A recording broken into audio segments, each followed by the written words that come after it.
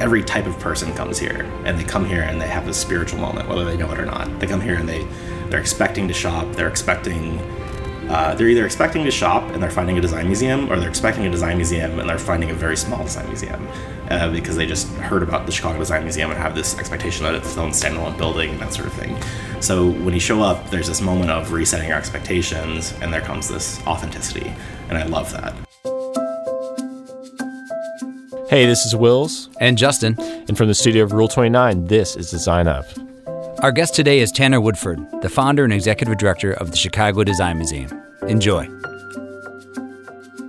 Well, wonderful. Tanner, thank you for joining our show. Thanks for having me. You know, we were just about to start having a conversation about our podcast. So what were you going to say there? Tell me about it. Oh, okay.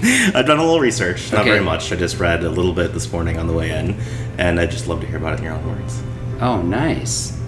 So I think the fact that he researched it all is a bonus. The fact that he knew what he was coming here to do is even Yeah, I mean, that's really... And it's also very rare for me to do that. I walk into almost everything cold.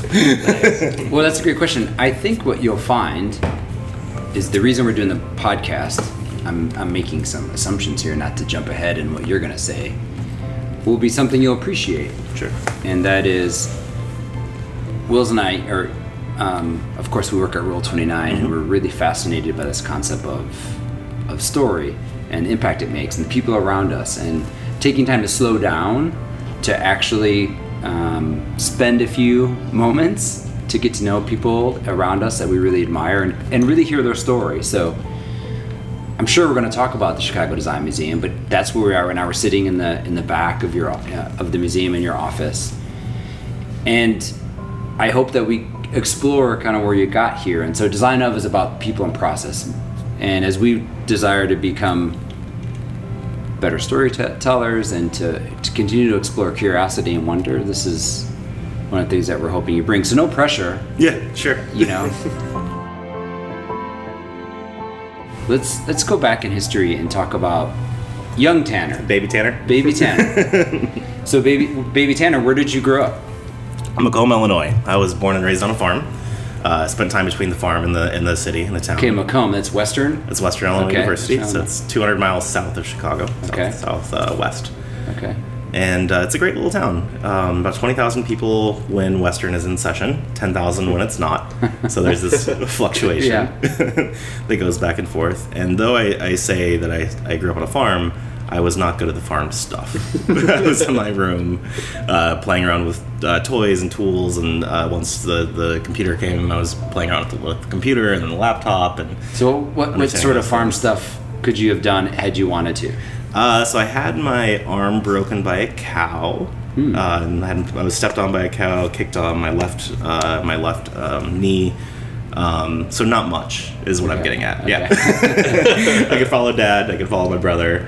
And they were supportive and wanted to sort of teach me different things, but I couldn't go to a farm today and do anything. Yeah. Aside from being a great sort of second hand. Farmhand Tanner's career was short-lived, and then non-existent. And then you went from there to, did you go to college? Yep. So I ended up out at Arizona State. I was in Tempe, Arizona.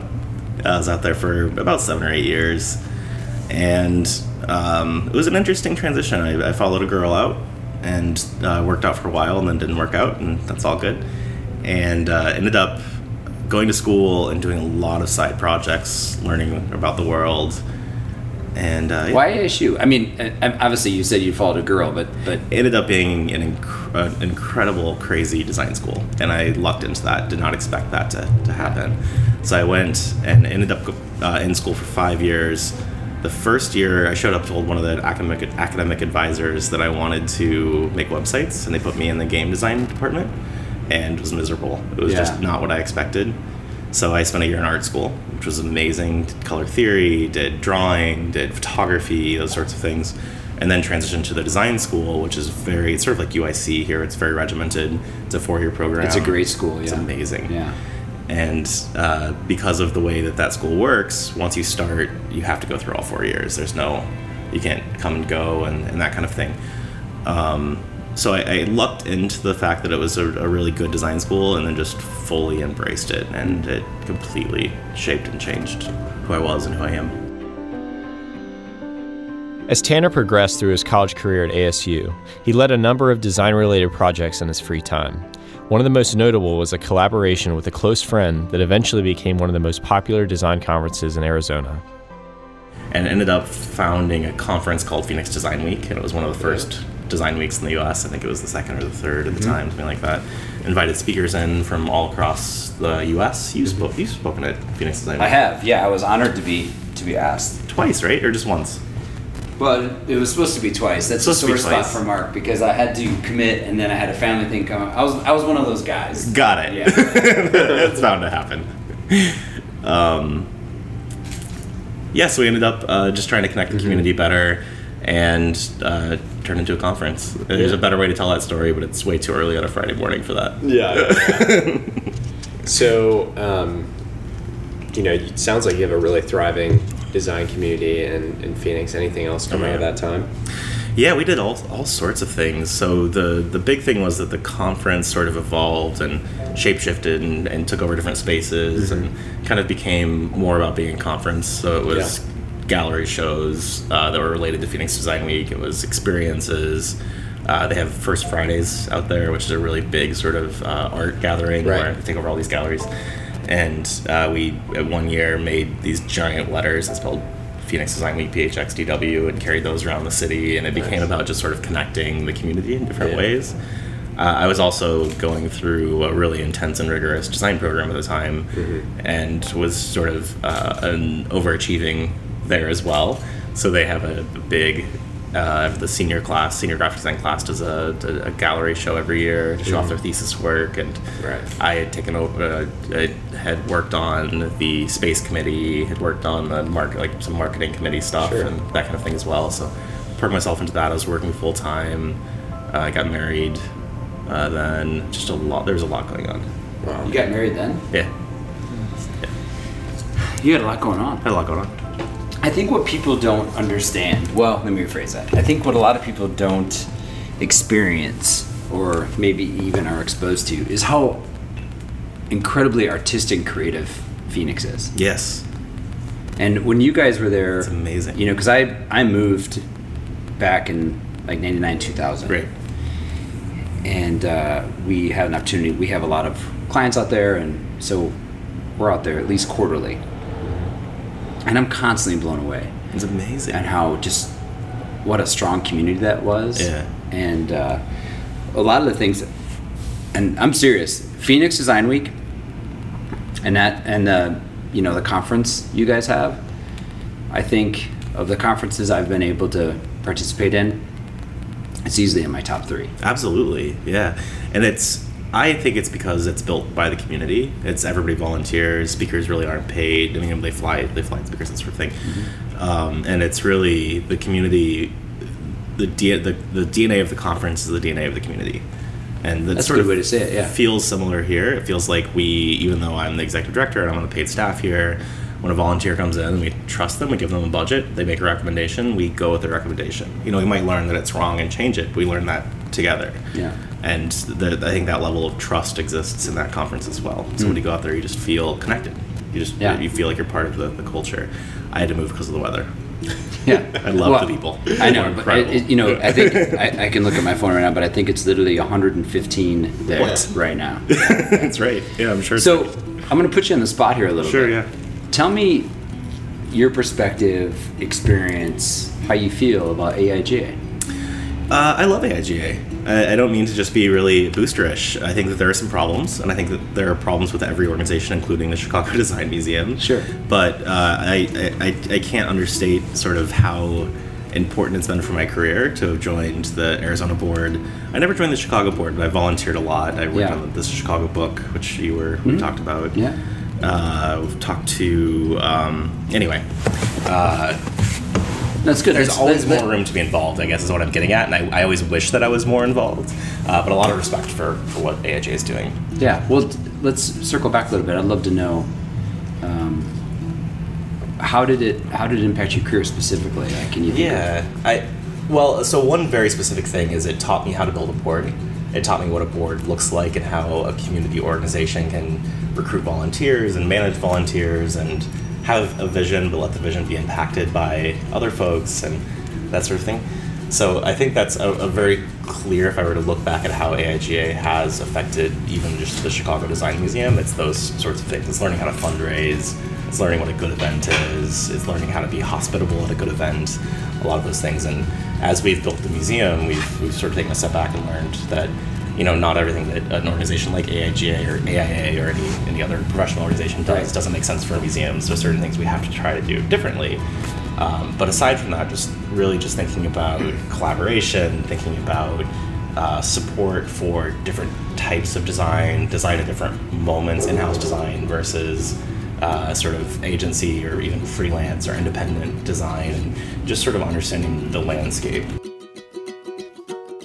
Tell me a little bit your perspective, I mean, if you have one, on AIGA National. Like, what can that organization do, for things like Chicago Design Museum or just membership as a whole? Visibility, I think, is the biggest thing we could use from National. I've been a part of National when I joined a committee 2 or 3 years ago when the building sold. That was about design's influence, and it was really exciting to take a step back and say, now that we don't have a gallery in New York and we have assets, what are the possibilities? How can we use those assets to highlight other chapters and also other cities that aren't necessarily affiliated with AIGA? And it feels like just sort of the scale of National and the way that National has tentacles in every city and in lots of cities.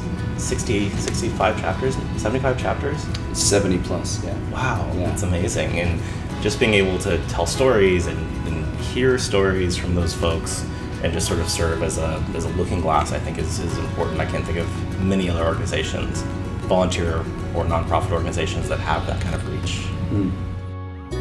For those of you who may not know, AIGA is the American Institute of Graphic Arts, the professional organization for the wide and broad field of graphic design. AIGA has been a huge resource for designers practicing in the U.S. and has been a committed supporter of Tanner's work at the Chicago Design Museum. One of the things AIGA, I think, has done really well is preserve the history of American design, American graphic design, and they have an incredible archive. Yeah. Do you see value in that? I do. It's at the Denver Art Museum, isn't it? Largely? I believe so, yeah. And some is probably in New York and maybe spread around. I think there's a ton of value in that, especially for organizations with the history that AIGA has, the 100-year sort of centennial history. I do think it's very important to remember our history and to look back at it. More important to remember our process and look back at that, so we're not making the same mistakes and we're sort of learning and doing things better that we've done previously. I think that there's the biggest problem I see with some of these collections is that they don't show things and they don't make things accessible. But there's also value in that. There's value in taking things and really just sort of preserving our history. I have a lot of respect for locally the Newberry Library. They've got an amazing collection, and you can check things out and take them to a reading room and flip through them. You can find original sketches from Oswald Cooper drawing Cooper Black. Oh, I didn't know that. It's incredible, and they just hand you a file and you flip through them, and then when you're done, you fold them up, put them back. And they have like Carlos Segura and Rick Valcenti, but also more contemporary Nick Adam, and they just started a file in the museum, and you can just walk in and then just pull these things, and some of them you can pull Gutenberg Bible and flip through that. And it's really impressive. That one they might watch a little more closely. So I think that I do think that the work that AIGA has preserved is very important. As a longtime and active member of AIGA, Tanner is a trusted voice in helping the organization move forward as the world of design progresses. That's my biggest question, is how does a 100-year-old organization look toward the future, and what are the next steps, and how do you move forward confidently when the world is changing as much as it is right now?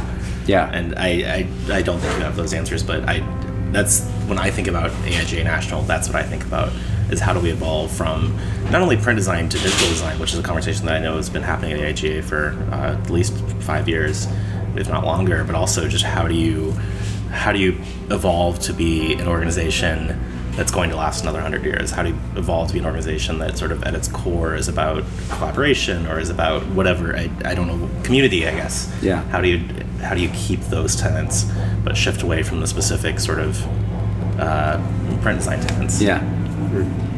Yeah. Knocking is driving me crazy. It's okay. Okay. There's not much we can do about that. Yeah, sure. Yeah, and I think what's really interesting to me as well is that it is about community. Sure. And there's power there, but you and I had board experiences, right? And so for those people who are on boards and experience AIGA at a deeper level, it becomes really a beautiful, inspiring part of your career. Yeah. And so what does it look like for those who aren't as on the board level, right? And so I think it's an exciting and terrifying time at the same time. Right. Is to be a part of helping that, steer into, a new era. Absolutely. Pretty great. Not sure many people know this, but my co-host is actually on the AIGA National Board. Isn't that right, Justin? Yep, it's quite an honor. And Tanner, in typical engaging conversationalist Tanner fashion, had a few questions about Justin's vision for his time on the board. How do you imagine your impact on the national board will affect Chicago? And I say Chicago, but I also mean Arizona and Alaska and Cincinnati and other chapters, I guess.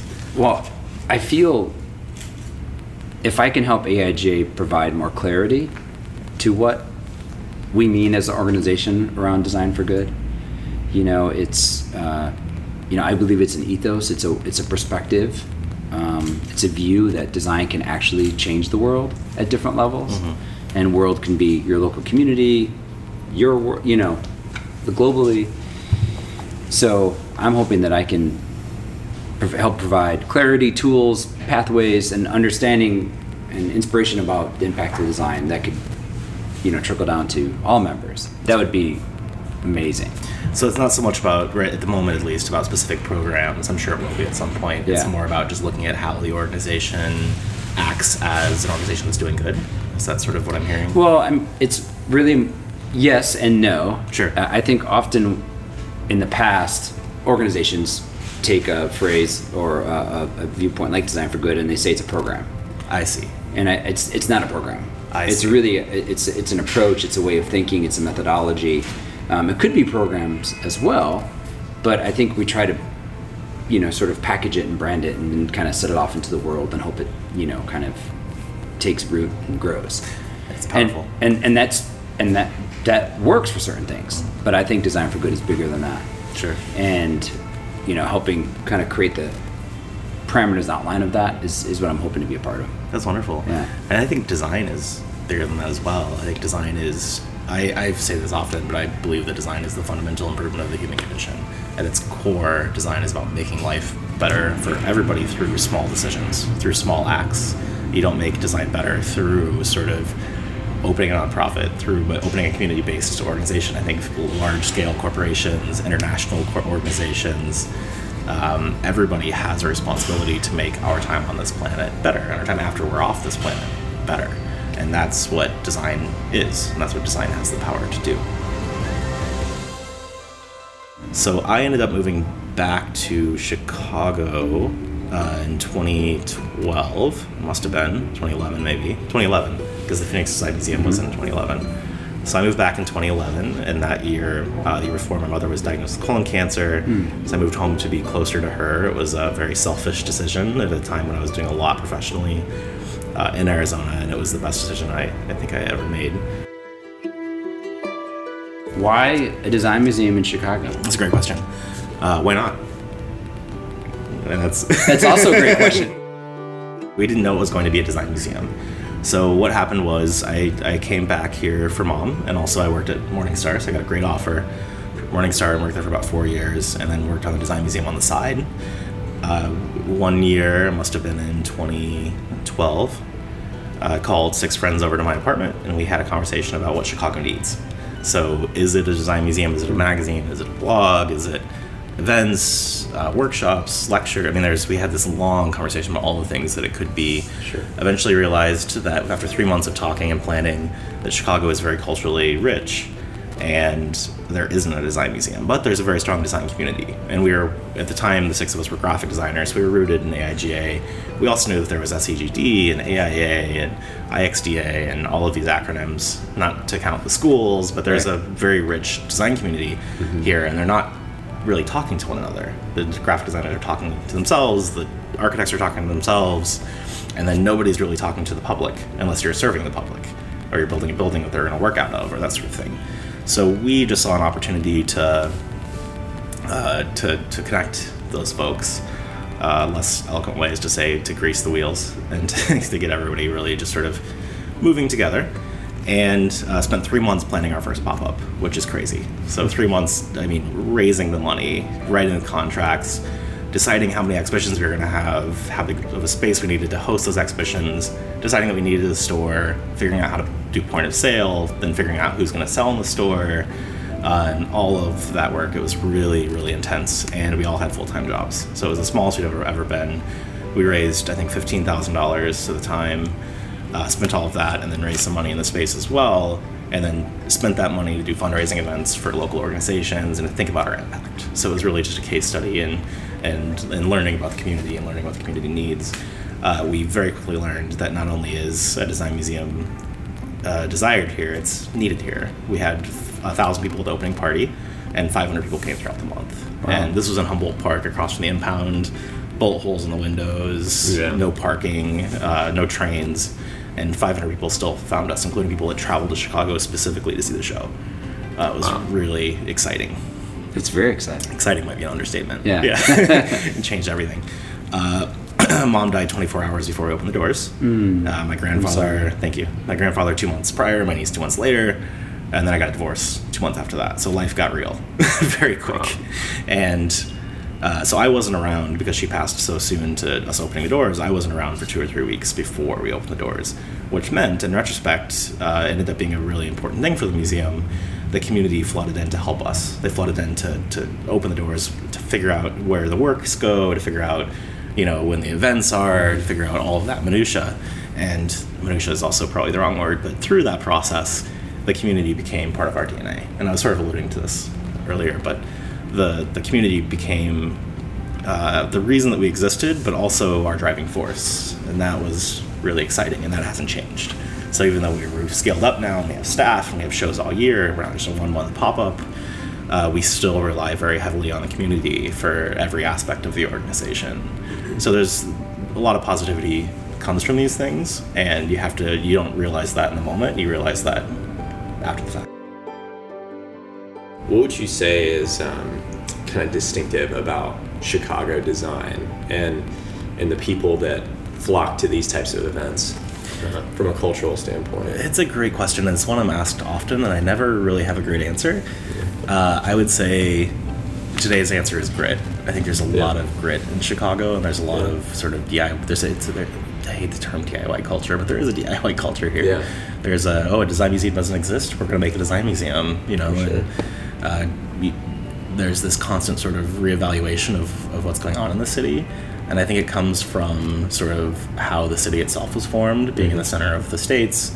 There was a lot of progress on the coasts, and then we got a rail system. The rail system brought a lot of that progress into the center of the country, and then exported ideas back out.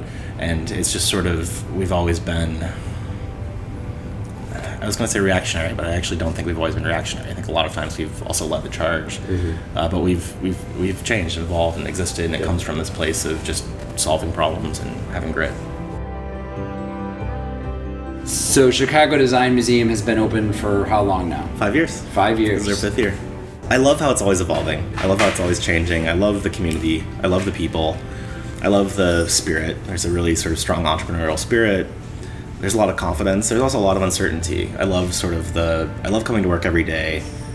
Actually, that's probably it. I love coming to work every day. There's always something different happening. There's, let me tell you, so I've struggled a little bit with I started as a volunteer.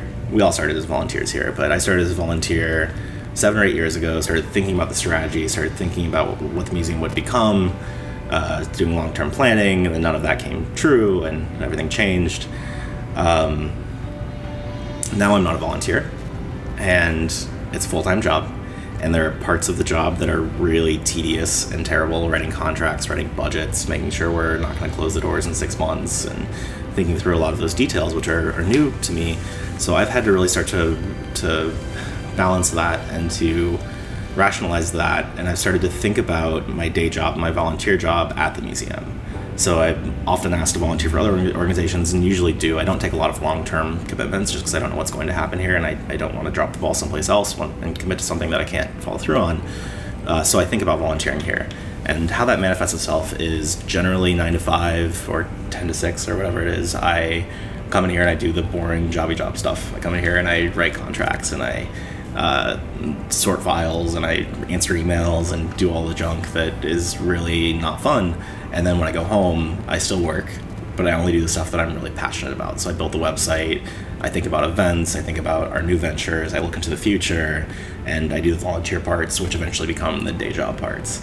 And I think there's a lot of, when I think about the things that I'm really proud of here, it's the fact that we are constantly reevaluating. It's the fact that it's different every day.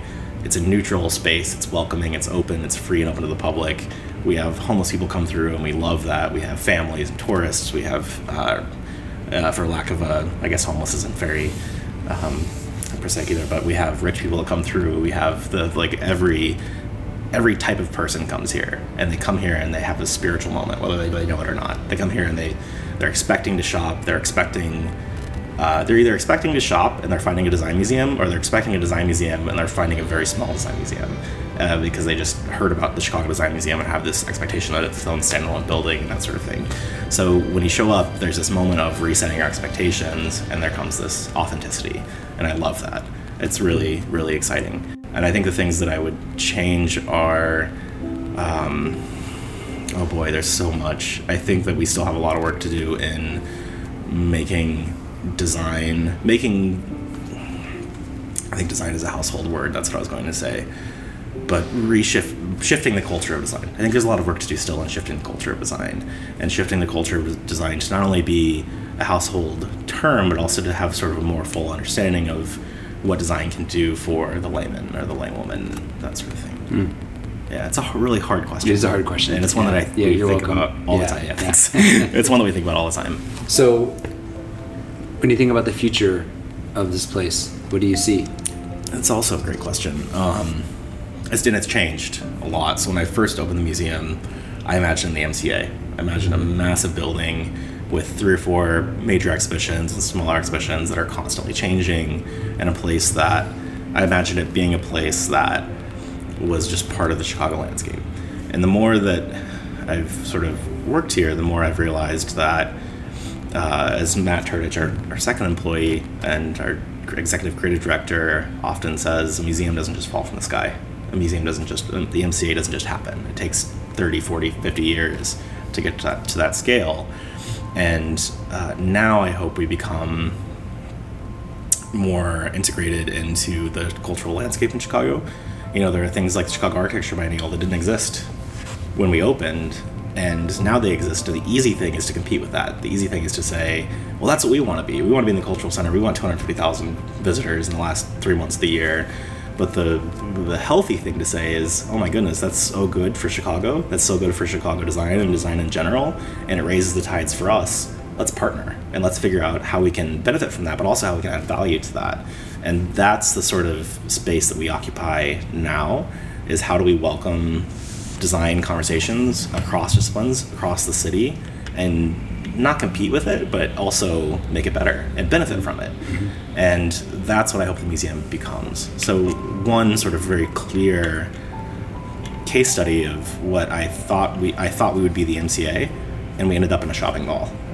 And that was a very hard thing to deal with at first. And we ended up here, and then we learned the opportunity was to talk to people that weren't expecting to find us. And that's when the mission literally changed. That's when it got super exciting. We started the mission changed to creating unexpected cultural experiences, which it's not that anymore. Now it's about strengthening design culture and building community. But we changed to creating unexpected cultural experiences, and we started thinking about those cultural experiences outside of the mall. So the Great Ideas of Humanity, going to Hong Kong and doing a design show, which we did last year, and just all the different all the different ways that we can impact Chicago's culture without being the MCA or being the Art Institute or something of that scale. And I imagine that it's hard to imagine the future because we're so reactionary, we're so in the moment, and we respond to the changing tides. And the tides are changing now more than I think I've ever experienced. How can people support the museum? Be a fan, be a member. Memberships are $60 a year, half price for students. Come to shows, follow us online. Beyond that, just sort of think about your role as a designer or a design lover, and think about how to make the world a better place. So if this place disappeared, what would you want to do? Yeah, that's something I think about often because the world is pretty tumultuous, including funding sources and everything. I mean, everything is changing. It's terrifying and exhilarating. I would probably teach. I don't think I could have a boss again. It's been a while. Tanner, thank you so much for being on our show. Thanks for coming. It was so much fun. You bet. Thank you so much, Tanner. And if you find yourself in the Chicago Loop, be sure to stop into the Chicago Design Museum. It's located at Block 37, 108 North State Street, 3rd floor, Chicago, Illinois. And also check out one of Tanner's newest projects. So the big idea is that once a week I publish a letter for Chicago Design Museum members that has somebody write it answering the question, what is worth preserving, in their own handwriting. Tanner recently published a book of those responses titled What's Worth Preserving, which you can purchase on the Chicago Design Museum website. We'll put a link in the show notes. Design Of is brought to you by the studio of Rule 29, and a sponsor for this episode is Inkdot, a Chicago-based startup that enables you to print your favorite memories from your phone, computer, or Instagram on wood, metal coasters, pillows, and more. Get started at inkdot.com. We'd like to thank Steve Wick, our audio engineer, for his expertise behind the console. Justin. Expertise. Yeah. Steve is like that sigh of relief after you complete a project you've been working on for years. So true. What is it you want, Barry? What do you want? You want the moon? Just say the word and I'll throw a lasso around it and pull it down. Hey, that's a pretty good idea.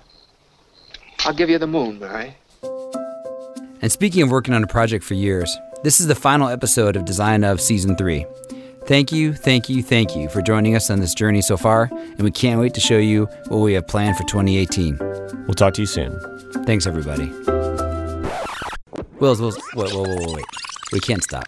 You forgot again. I forgot what? What do we want people to do after they listen to this episode? Oh, yeah. Okay.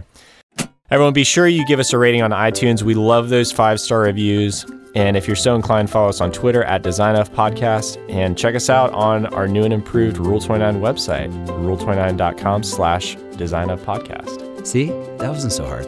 Yeah, maybe not.